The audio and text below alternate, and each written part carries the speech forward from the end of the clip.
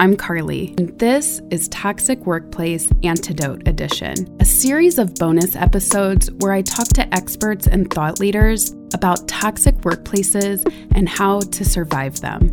In this episode, I talk to Leslie Miller, a licensed independent clinical social worker who takes a mind-body approach to physical and mental health. She specializes in trauma therapy and healing from narcissistic abuse, which, as we know from some of the stories on this podcast, can happen in the workplace. You're going to love this interview with Leslie. I'm here with Leslie Miller to talk about mental abuse in the workplace. Hi, Leslie. How are you? Hi, good. How are you? I'm good. Very happy to have you on the show. You bring a wealth of knowledge around trauma, abuse, specifically narcissistic abuse. But before we dive into that, let's hear a little bit about your background. Yeah, so I'm a therapist and coach in private practice, and I'm based in the Boston area. I've been a therapist since 1998. I worked in various mental health settings for hospitals, you name it. I also worked for organizations that did behavioral health services. I became interested in narcissism particularly when I did family therapy, and I was working with parents. I eventually went into working in the court system as a custody evaluator, where I spent about 6 years.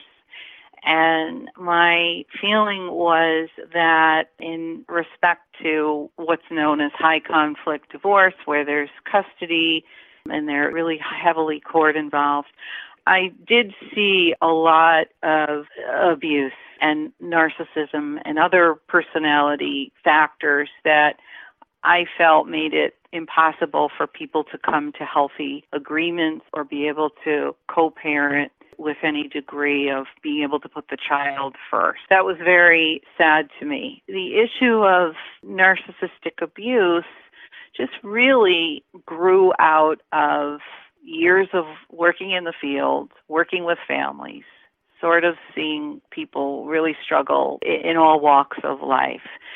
My feeling was that when someone was dealing with someone that's highly narcissistic, you see things like post-separation abuse, where no matter what, things just don't ever seem to get resolved. That there's no court that can make the problem stop. There's no therapy that can seem to make it stop. There's no attorney that can make it stop for you. There's just a continuation of it. So my practice is really focused on helping people, recognize where they are, figure out what they want to do, work through their trauma, and move on with their lives. Yeah, so it's interesting how you're saying you saw it, how you saw narcissism affect all walks of life. And I think narcissist awareness is becoming more and more prevalent because people are realizing that they're dealing with them. And it's not just at home or with your family, it also can be at the workplace. I mean, the odds of somebody encountering a narcissist or possibly somebody that's abusive is highly likely. Do you agree? It is. It's statistically, the odds are high that you will come in contact with someone who's highly narcissistic, maybe, a psychopath. No one really has exact numbers because people that have personality disorders don't go into treatment. It hardly ever happens. The prevalence, I think, is a lot higher than is even known statistically. So I feel like the odds for people are high that in a corporate setting or in any work environment, you're going to be dealing with people with severe characterological issues. There's some inevitability to it, Right. And it's hard, like you say, there's not data out there because how are you going to prove it? You can't get the hard evidence to prove it. You can just get these stories of people saying this is what happened, but you can't really measure it because people would say, well, you can't just blanket apply narcissism to anybody that has toxic behavior. But one of the things when you reached out to me about how narcissistic people get positions of power in the workplace, what do you think helps them become successful? Like what is it that narcissists have over people that aren't narcissistic? Right. Well, I mean, when you look at the definition of what is narcissism, if you're talking about a narcissist that is grandiose, they maybe exaggerate their talents and abilities. Maybe they outright lie, depending on how malignant they are and how far they're willing to go. That grandiosity in a corporate setting can come across as confidence, particularly when we're talking about male employees.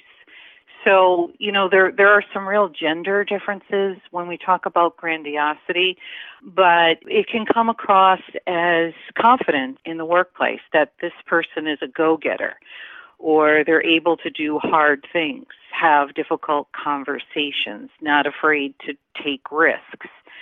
They're not afraid to be in a profession where they're highly visible. In fact, they gravitate toward upper-level management, maybe startup companies, medical fields, certainly things like sales, law, anything creative, media. Those are fields that, visibility and attention is really what a narcissistic person seeks, and that fits the bill going both ways. Narcissist also has a lot of entitlement. So, they're willing to take credit for things that maybe they didn't rightfully earn. So someone who's working extra hours to get something done to kind of quote unquote make the boss look good. And then, the boss kind of stands up and grandstands on how hard he works or she works, never really crediting the people that make that happen behind the scenes. And that can come across as just being really competitive. So, one of the other hallmarks of narcissism is that the belief, along with the entitlement, that they're superior. They don't always necessarily believe it, but they certainly promote that that's what they believe. So being better than the next guy and only wanting to affiliate with other special high-status people, that can be seen as competitive. So in an organization, what works for the organization will allow for tremendous negative behaviors because the organization sees it as, helps their bottom line in some way. Well, okay, we're going to put this attention-seeking person out front because it's making us look good. It's making us a profit. It's functioning in some way to support the organization. Yes, and the people promoting don't necessarily even see or know that this person isn't a narcissist. I think that's what maybe people that haven't experienced this get confused on is like, it's hard to know when you're in it if somebody is a narcissist. I mean, would you say there's clear signs that are red flags right out the gate, or would you say it's something more specifically in a workplace setting? Because in business or in any sort of organization that has rankings, you could be a competitive person. So how would you know if somebody is narcissistic versus just a normal, competitive, highly driven person? Yeah, that's a great question. It's sometimes hard to figure these things out. It's very easy to get drawn in by a narcissist. Often they're really charming. Like when we talk about romantic relationships and we talk about what happens early on is sort of this love bombing stage, which is followed by being devalued. That happens in the workplace too. At first, maybe this person was on their best behavior and you really felt a sense of connection, or, this is somebody I want to work with or learn from, or at least have a good working relationship. And what happens is that it turns very suddenly and very unpredictably on a dime. And you feel like the bottom just dropped out and you don't really know what happened. And we tend to look for, it's very natural to blame yourself, particularly, in a work setting. We have goals, we have things that we're expected to achieve. And so when those things don't happen, it's very natural to blame yourself. All of us who've ever worked for a corporation or have had a boss of any kind, we have to take in feedback, hey, that could have been better, or this is what you could have done differently, and I'd like to see that next time. A narcissist is not going to play fair. It's going to be, often a lot of head game, behind it. It's maybe you're great one day, but you're the worst the next. And it's that walking on eggshells feeling that I think really tells the story that you may be dealing with somebody with a character disorder, that has a lot of narcissistic traits, possibly antisocial traits, particularly if you feel like they really don't have empathy. You're starting to figure out that they really don't care about my aspirations at this company, or they really don't care that I have a sick kid at home today and I need to leave to take them to the doctor. Or they really don't care that I haven't taken a vacation in 2 years and I have a chance to go, but there's something they want me to do and give that up. I mean, these are kind of more extreme examples, but I think that sort of that gut feeling that I never know what this person's going to do next, what kind of mood they're going to be in. I never know if I'm doing a good job or not. I never know if I'm meeting the expectations. I never know if I'm going to be here next week, right? Right. And just that uneasy feeling, yes, I think tells the story. The terminology for narcissistic abuse is fairly recent. I mean, for a long time, abuse was considered primarily physical. Little by little, people started to talk more about verbal abuse and psychological abuse. And there was a period of time where there was very little information out there. There was a book by Patricia Evans that was like life-changing. It was all about verbal abuse. And she talked about every kind of style of verbal abuse, and she talked about the personality traits of the verbal abuser. And she never once used the word narcissist, but really that's what she was describing. It's a wonderful book. Wonderful. There's a couple of them. She's a trailblazer. I highly recommend that. She gives some really good strategies of how to respond to specific scenarios of verbal abuse. But when we're talking about psychological abuse or verbal abuse, it never really went far enough in terms of the why, because people would be left with why me? Why are they hurting me? Why me? That why question would come up and come up and come up.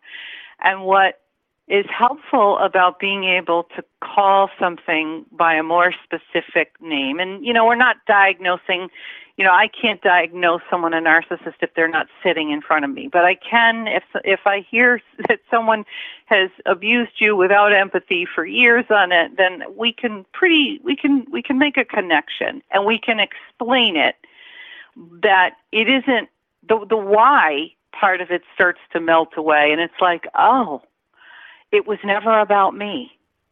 And that's ultimately very healing, that you have an understanding that you were never there. You were largely invisible as you received this form of abuse. So on the narcissistic spectrum, because you have the malignant narcissist and the covert narcissist, and one of the things about a narcissist is they're going to be nice to you and charm you and build you up as long as you're serving their needs. And I think in a workplace setting, it could go on for a very long time. It could be years that you're serving their need in the workplace in some way. Maybe the process or task hasn't changed, or maybe something happens and now you're seeing a different side, and you start seeing a side of them that they've been able to hide for a long time. In my own experience, and people I've talked to, it's like they stay in these workplaces for a really long time, and it's really hard then to get out. And it is similar to a romantic relationship. It's harder to uncover. Right. I think it can be very difficult to uncover because the narcissist will go to greater lengths to hide their behavior in the workplace than they will at home. You know, at home or in a relationship, at a certain point, people start to just sort of let it all hang out, you know, and it can really dissolve into physical violence and other things, whereas in the workplace, their goal is to maintain power. And in doing so, they have to fly under the radar just enough, and they're experts at doing that. It's like, how far can I push this person without completely pushing them over the edge? Or maybe I'll push them over the edge, but I'll grab them at the last second. They're the master at doing that. It's a kind of manipulation that is next level that happens on the job. And often people, it takes them a really long time to figure out what's going on. And one of the things that happens is that, you know, on a job, we all have a desire to do well, possibly advance in the organization. Certainly there's a motivation to have a paycheck, bonuses, maintain your standard of living. You know, wherever you're at in life, everybody needs an income. Right. So it's a tremendous motivator. Yes. It's right. Right. So it's a tremendous motivator, which makes us vulnerable to workplace abuse, things like bullying, things like threats.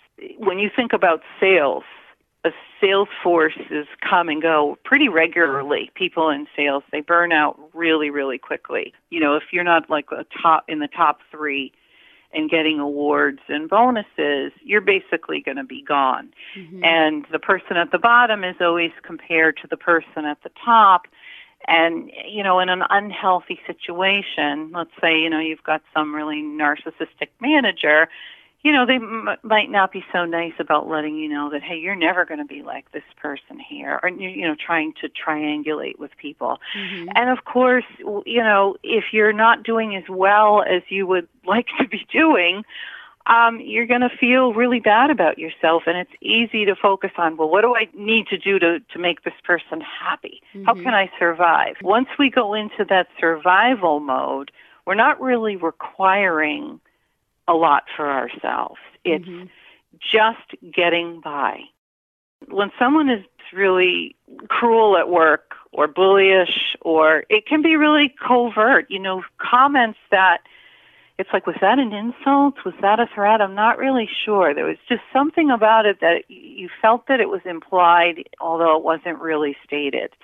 That happens a lot, particularly with somebody who's more of a covert narcissist. They're really good at covering their tracks. They're making comments that are, you know, you kind of spin it in your head over and over and over again.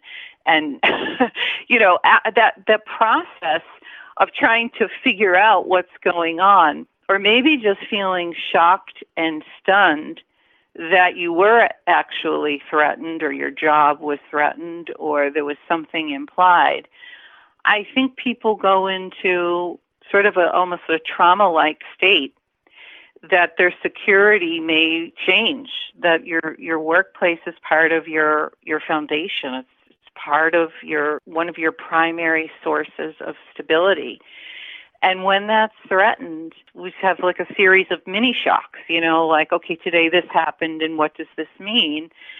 And when we're in that place, we're no longer really evaluating how bad we're being treated, or that, hey, it's not me, it's really them, you know, and you're just not requiring being treated well anymore because you're in survival mode.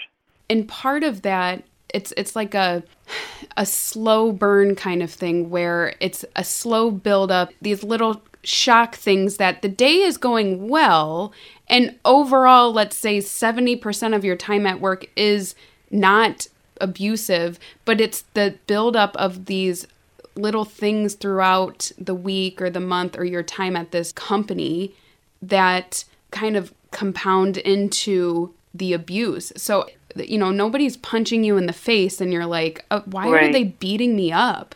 It's like these little jabs, and then you try to normalize it in your head. Like, well, am I just being sensitive? Maybe this is the corporate world. We need to buck up and just take it because this is business. Which I'm really interested in your thoughts on more collectively and more on like a societal level. What do you think has been the driving force behind creating narcissists?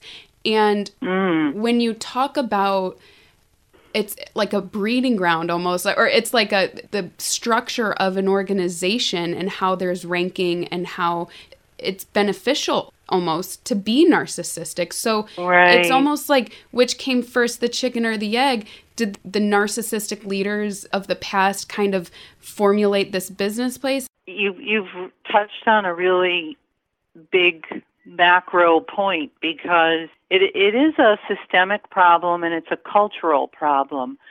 I mean, on the one hand, we tend to value extroversion in people more than introverts.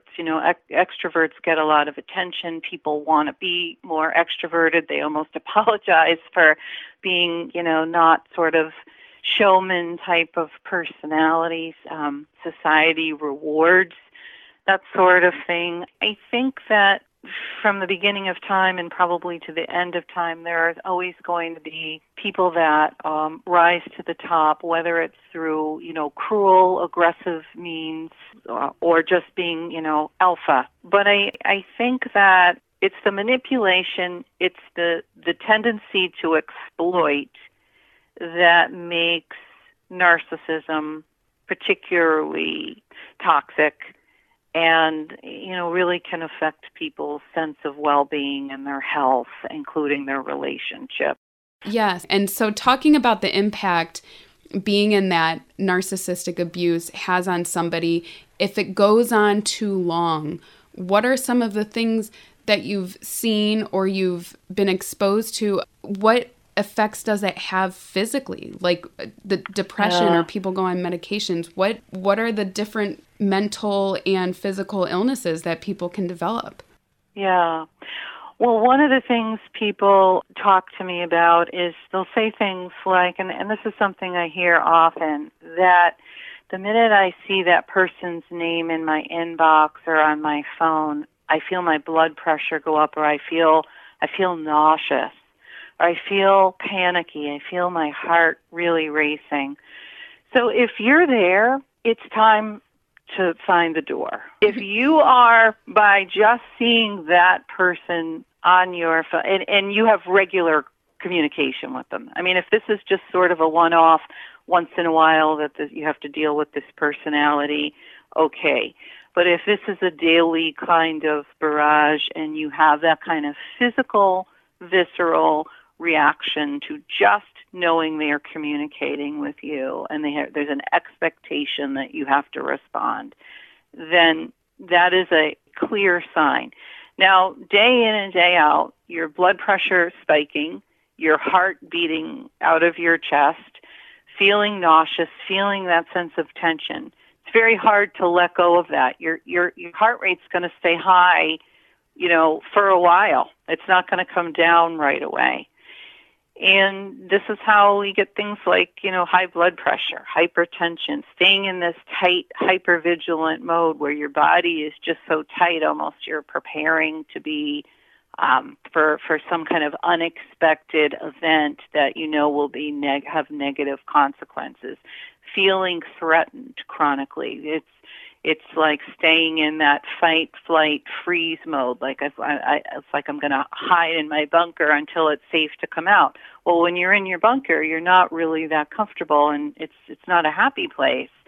You might be safe for a little while, but you're worrying about what's going to happen when you finally have to leave. Mm-hmm. So when you're doing that constantly, and there's this kind of chronic assault to your nervous system, these types of chronic illnesses, things like headaches, GI upset, heart problems, anxiety, certainly depression as well, starting to feel demoralized and giving up hope that, there's no way out.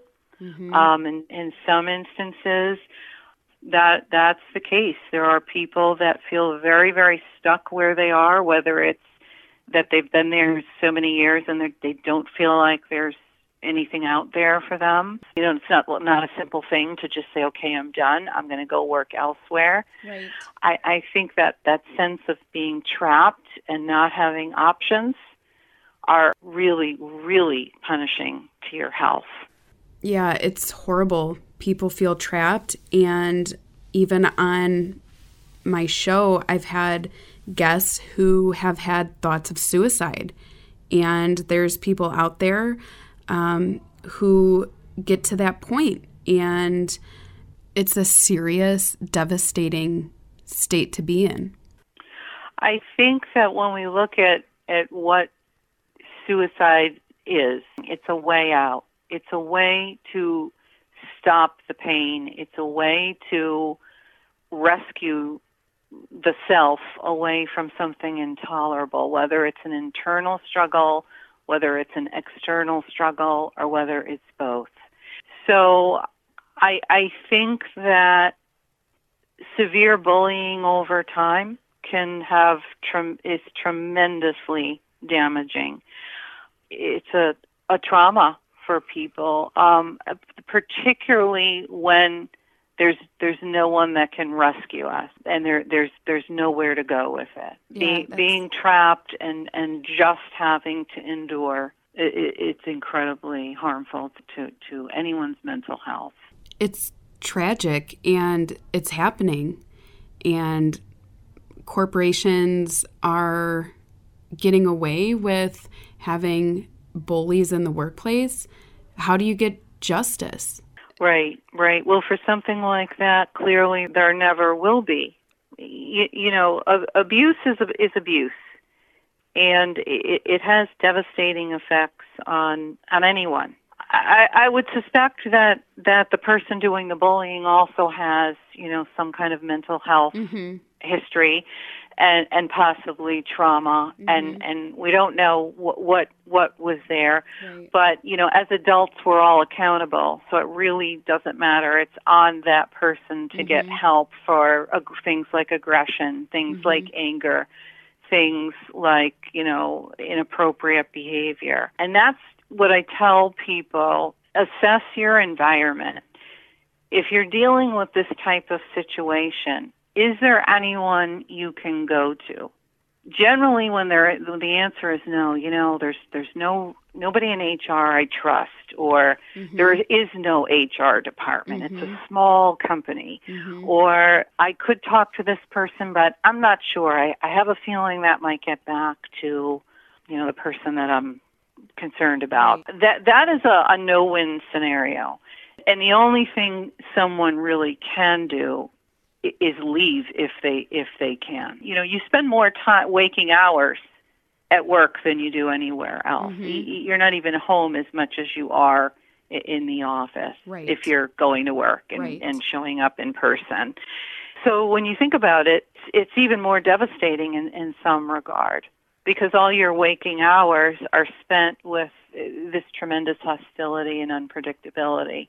Right, and you can't escape because you have to be there, and you're there all day. And so really the only way is out, and unfortunately some people, they feel like there's no way out. Right. So your strategies to cope. So if you're in that environment and you're biding your time, you're not leaving right now, but you're getting out. How would you suggest people deal with that on a daily basis, being aware of it, but how do you get through that?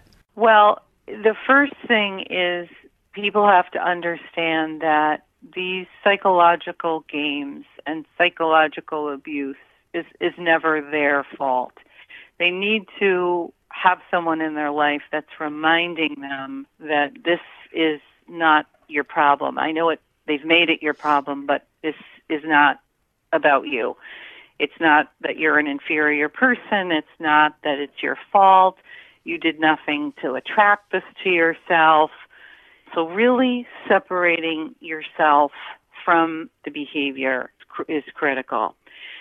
Self-care is huge.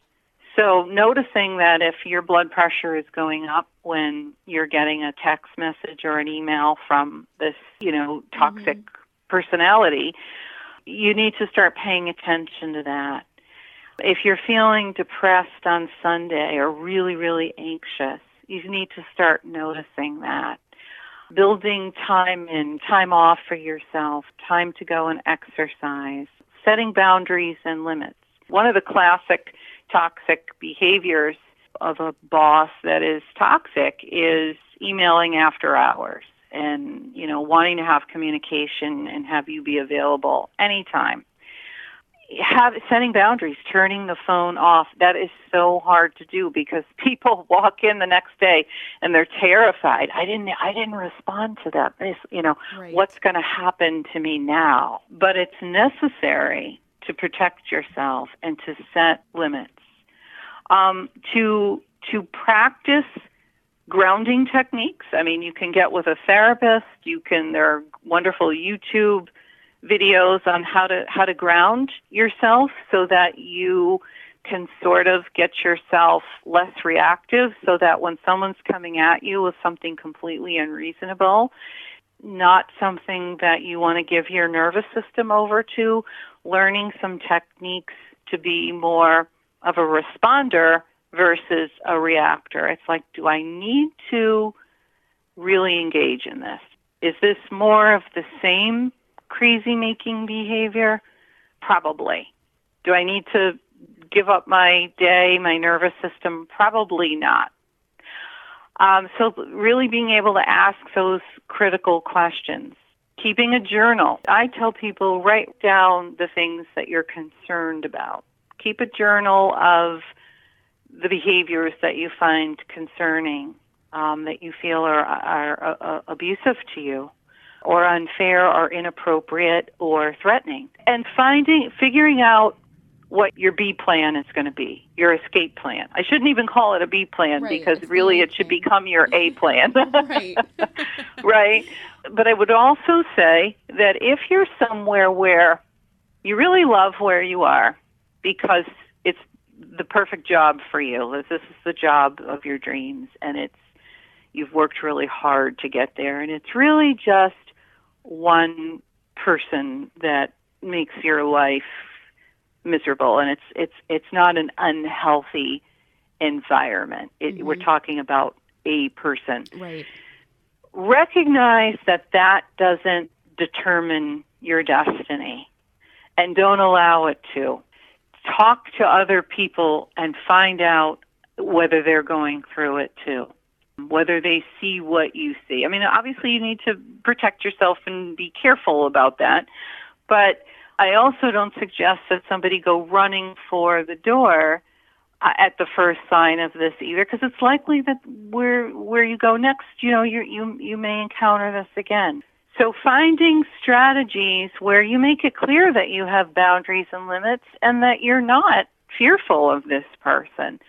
That, you know what, I'm not going anywhere unless you can give me a reason. So one of the things that I tell people also, things like gaslighting. This person just gaslights all the time. I mean, you just go back to the main thing, the main thing, the main thing. Just like you would if you were, defending yourself, had to go to court or something. Right. What is the important point here? Right. And not getting all spun around by some false narrative. And that takes a lot of discipline, because it's easy for us to become defensive, yes. reactive. So on your website, you have your types of therapy, your coaching and mentoring, and then this EMDR. Tell me a little bit about that and how it treats people.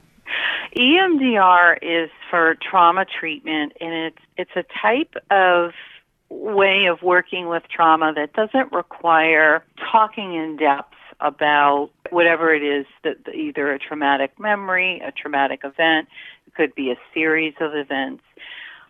Sometimes people have a very, very hard time talking about those things, and they feel re-traumatized by retelling the story, and it doesn't really make it better. EMDR is based on the theory of trauma, which is more recent, that trauma is stored in the body. When we're traumatized, our amygdala, which is a more primitive type of place in the brain where it's our fight, flight, freeze, our sense memories, our muscle memories, they're all stored in the amygdala. And when we are under threat, our amygdala really activates. Our heart rate goes up, and we're ready to either fight or flee, right? Or play dead. When that happens, our decision-making part of the brain, our analytical part of the brain, our logic and reasoning part of the brain goes offline because we don't want to be slowed down by thinking too much. We want to run or we want to fight. Our amygdala is really active, and that's where trauma gets stored because we weren't in our logic brain when the event happened. So what that means is that somewhere in the body, trauma gets almost encoded. EMDR is a method of using sound. It can use tapping. It can use rapid eye movement. And it's a way to process trauma by stimulating both sides of the brain. And the therapist will use different cues that you establish together to process feelings without necessarily talking about the trauma. And it's a way to talk to your body and talk to your triggered self versus your logic self, which wasn't really there to witness the trauma, if that makes sense. Yeah.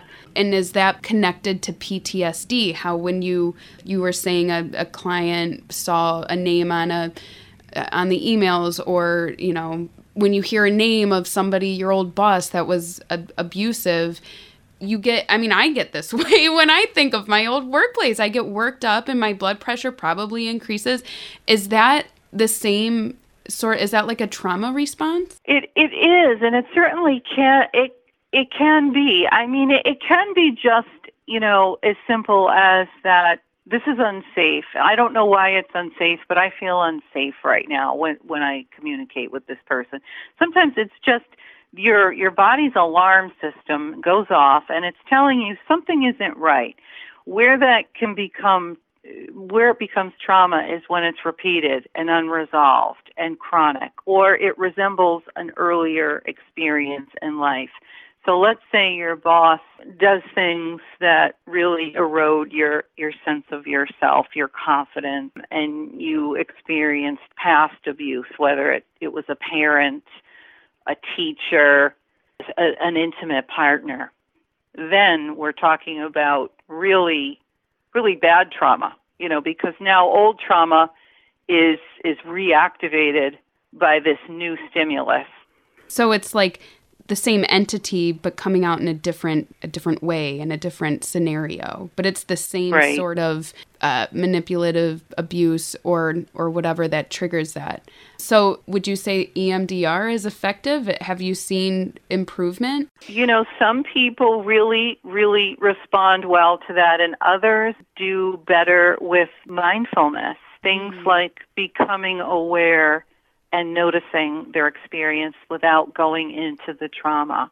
And there are ways to practice that every single day that are effective. Things like trauma-sensitive yoga, and really any kind of yoga. Some people prefer doing trauma-sensitive because they feel unsafe in their bodies, and that moving around can make them feel unsafe. So working in a situation where the teacher is skilled at knowing, you know, really understanding trauma and can give people modifications, that's really important. But any kind of mind-body, because we want our mind and our body to talk to each other in a way that's loving and harmonious. Yes. And not, you know, I think one thing, but I feel completely different. You know, that's where stress happens. Yes.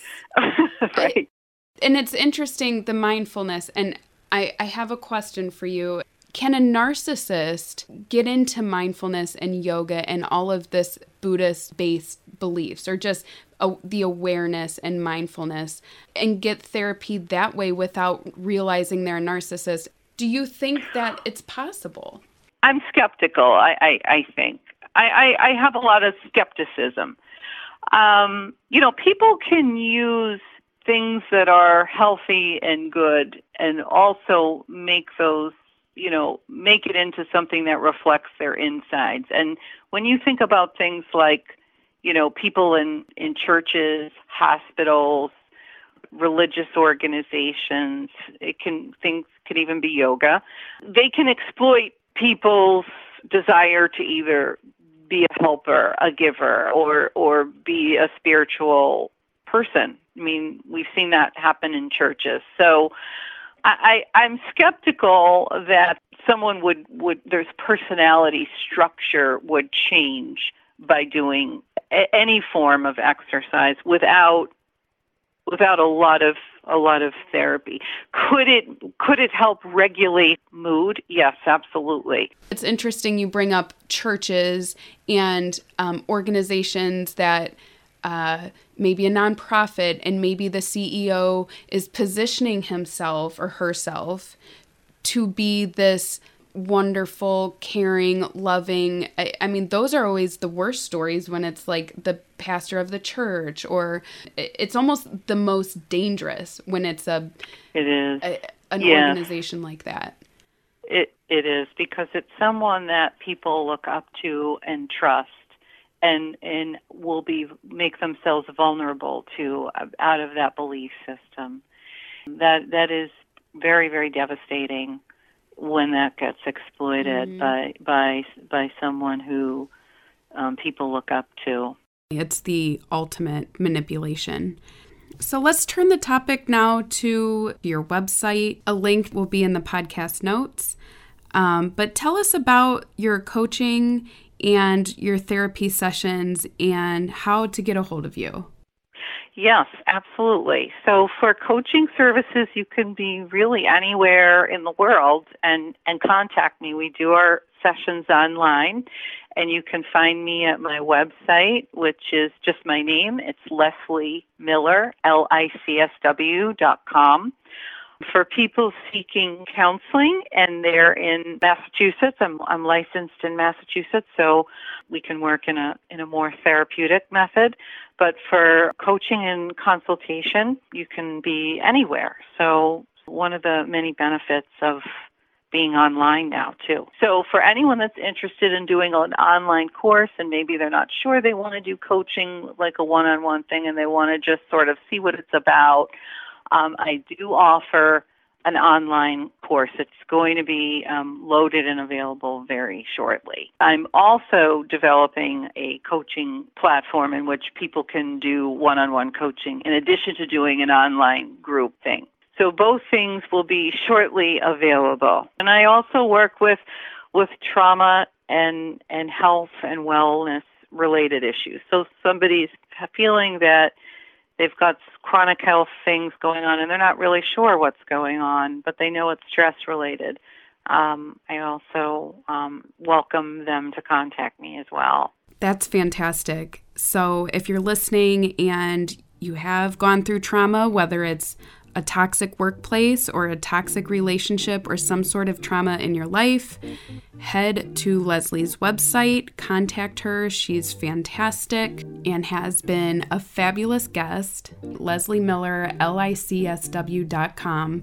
There's support groups on there. Leslie has a fantastic blog, lots of resources, facts, and free information. Leslie, thank you so much for coming on the show. It's been a pleasure. Good luck with your practice and all of the success you have coming your way. You too. You too. Take care. I hope you enjoyed the podcast. Do you have a story you'd like to share on our show?